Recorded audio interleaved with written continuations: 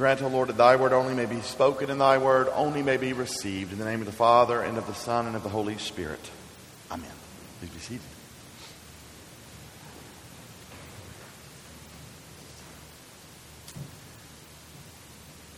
Today, beloved in the Lord Jesus Christ, we are given a lesson about faith. And we are shown a thing that is necessary if we are to be saved. So let us consider faith and salvation as they are shown in the story of the 10 lepers. Now, to understand this passage fully, we first must wrap our minds around biblical leprosy. Now, leprosy, as thought of in the Bible, encompassed much more than what we know of today as Hansen's disease. Leprosy covered a host of skin diseases. If an Israelite were to contract leprosy, they were immediately banned from, cast out of society. From the book of Leviticus, we learn of their plight. Leviticus 13, beginning at verse 45.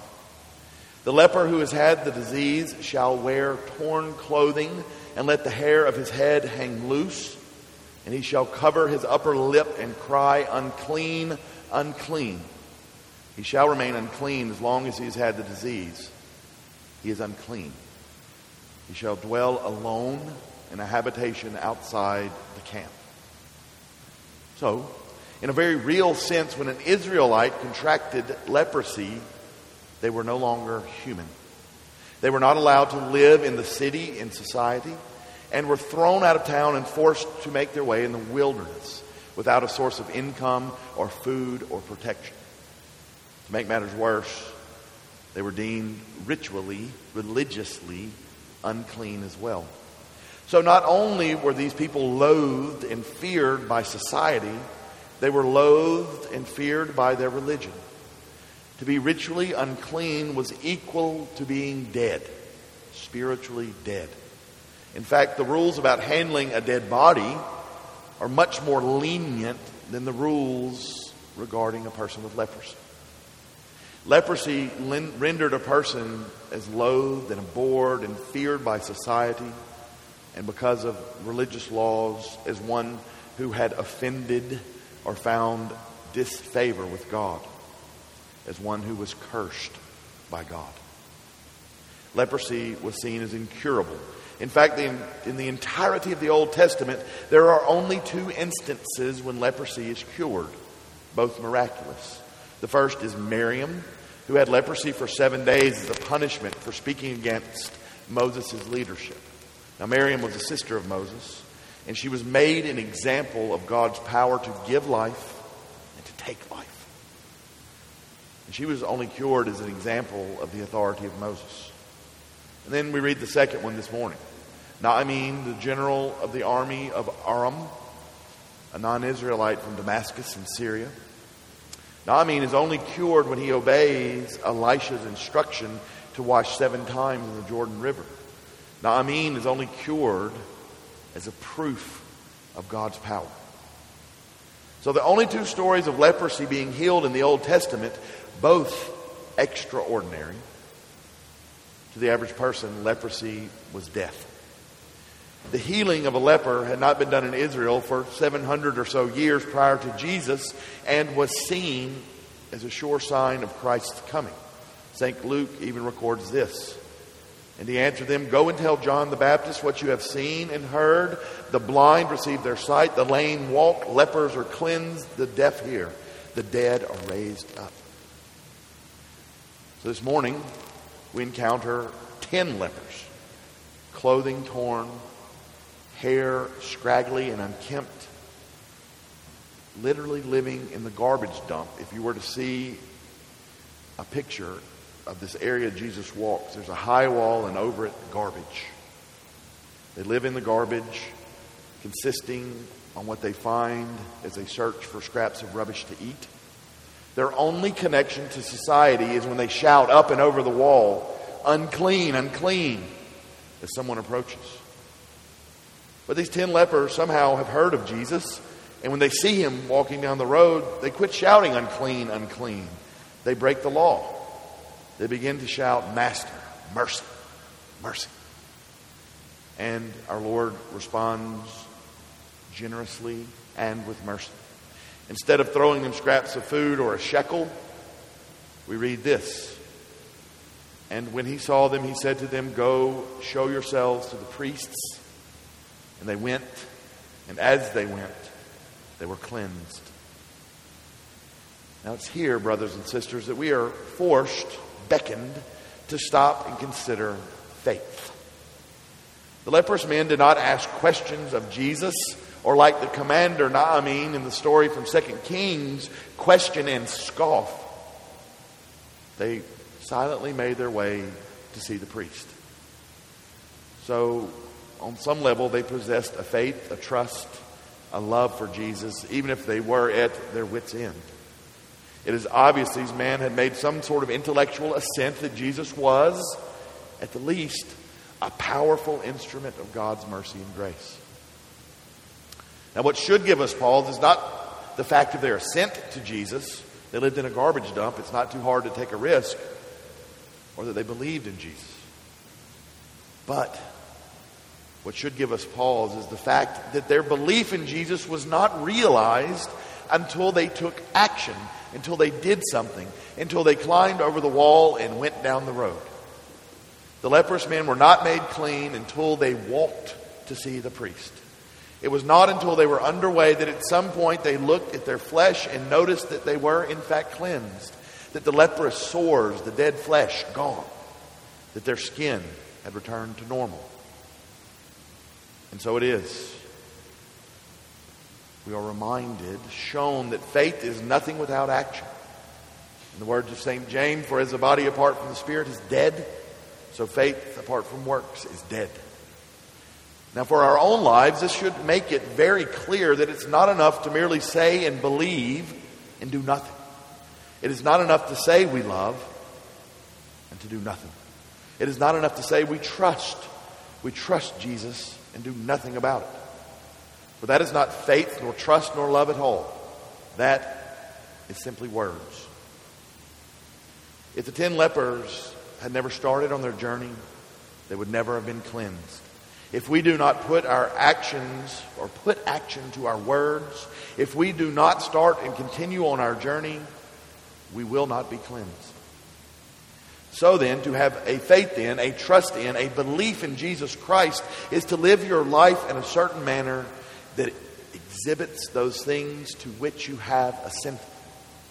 To obey and to follow Jesus' command as did the lepers, that, my brothers and sisters, is what faith looks like. To have faith in Christ means that your faith is proclaimed and acted through the things you do. Bluntly, if you claim to love Jesus but do nothing about it, and do nothing about it through your actions, if you fail to walk as did the 10 lepers, then you should not expect to be cleansed. To be cleansed requires action. Let us consider another point, that of our salvation. Then one of them, when he saw that he was healed, turned back, praising God with a loud voice, and he fell on his face at Jesus' feet, giving him thanks. Now he was a Samaritan. Then Jesus said, "Were not 10 cleansed? Where are the 9? Was no one found to return or give praise to God except this foreigner, this heathen?" And he said to him, "Rise and go your way. Your faith has made you well." Now to me, I always get sort of teary-eyed, if you will, when I read these verses. It's a beautiful passage. Here we find the one leper, a Samaritan at that, someone who is at odds, who despises the Jewish religion, and the Jewish religion despises him, a heathen. Here we find that person responding to God's generosity and God's mercy. And it's funny that he begins the story by raising his voice, by shouting, "Unclean, unclean." Then he sees Jesus. Mercy, mercy. And what's so beautiful about this is that he ends the story shouting as well. But this time he shouts praises to God. He shouts thanksgivings to God. "Praise my soul, the King of heaven."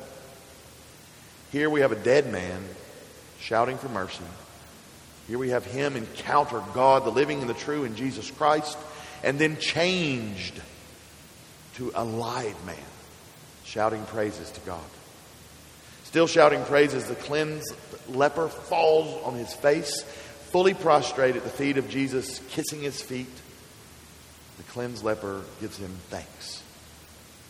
The cleansed leper, the once dead and now live man, shows an awesome and overwhelming display of love and affection and praise and thanksgiving and piety. And it is because of this dead man's now live outpouring of love and praise and thanksgiving and piety that he is given salvation. Rise and go your way. Your faith has made you well. I say that the once dead man was given salvation at this point because although the English word does not explicitly reflect this, there is an intentional use of wording in Luke's gospel. Now, I try not to do this too often, but today we're going to learn 2 Greek words, which I know you're all going to go out and share with the community. In the beginning of the story, the Samaritan leper is cleansed. Go your way, show yourself to the priest. Cleansed. Now this word, katharsio, that literally means to make clean, to clean or cleanse from physical stains and dirt. So if we were watching a biblical shout commercial in Greek, katharsio would be the word used to remove physical stains and dirt. It's also the word used to denote a pronouncement of being clean in the Levitical sense. So when they went to the priest to show themselves, katharsio was the word. Katharsio. And katharsio, however, brothers and sisters, is not the word used in the New Testament when it speaks of salvation or being saved as a Christian knows and uses the word salvation. Have you been saved? That is not katharsio. That word is sozo. Now that literally means to be saved in the biblical sense, to be delivered from the penalties of Christ's judgment. Sozo is salvation in the eternal sense of the word, not the shout commercial. So it is when the one leper returns and shows his outpouring of love and affection and thanksgiving and praise, Jesus tells him this: rise, go your way. Your faith has made you well. Sozo. Rise, go your way. Your faith has saved you. Your faith has given you eternal life. That is what a saving faith looks like. The faith of the saved man is one that not only puts action into belief, trust into action, but one that shouts and praises God, gives thanksgiving, one that falls face first at the feet of Jesus and kisses them. The faith of the saved man is one in which there is a genuine, sincere, heartfelt return of thanksgiving and praise for what God has done for him. It is in the fact that this once leprous man loved Jesus, desired Jesus, longed for Jesus, that he was saved. The cleansed Samaritan desired union with Jesus Christ, desired to be united with Jesus in love and adoration and thanksgiving, and he was. He was granted his heart's desire. Sozo. He was given an eternal life with his Lord and Master. We're shown today what saving faith looks like. It is not only action and obedience to Jesus' commands, it is also, and most importantly, a love, an adoration, a desire for Jesus. Brothers and sisters, we get one final lesson. The story is given to us so that we may compare ourselves to the 10 lepers. It's an allegory, if you will. At one point in our lives, we're like the lepers, dead to the kingdom of God, cast out. Now, when we encounter Jesus, what we do is attend it. Will we begin our journey and be cleansed and fail to show our thanksgiving? Or will we do as the heathen? Will we seek Jesus out? Praise Jesus at the top of our lungs? Will we show Jesus our love and our affection, our deep and profound thanksgiving for what he has done for us? Will we fall on our faces and thank Him for granting us life when we had none. Let us live our lives as a thank offering, as an outpouring of love towards God in Jesus Christ. For in the living of that life, there is salvation indeed. In the name of the Father, and the Son, and the Holy Spirit.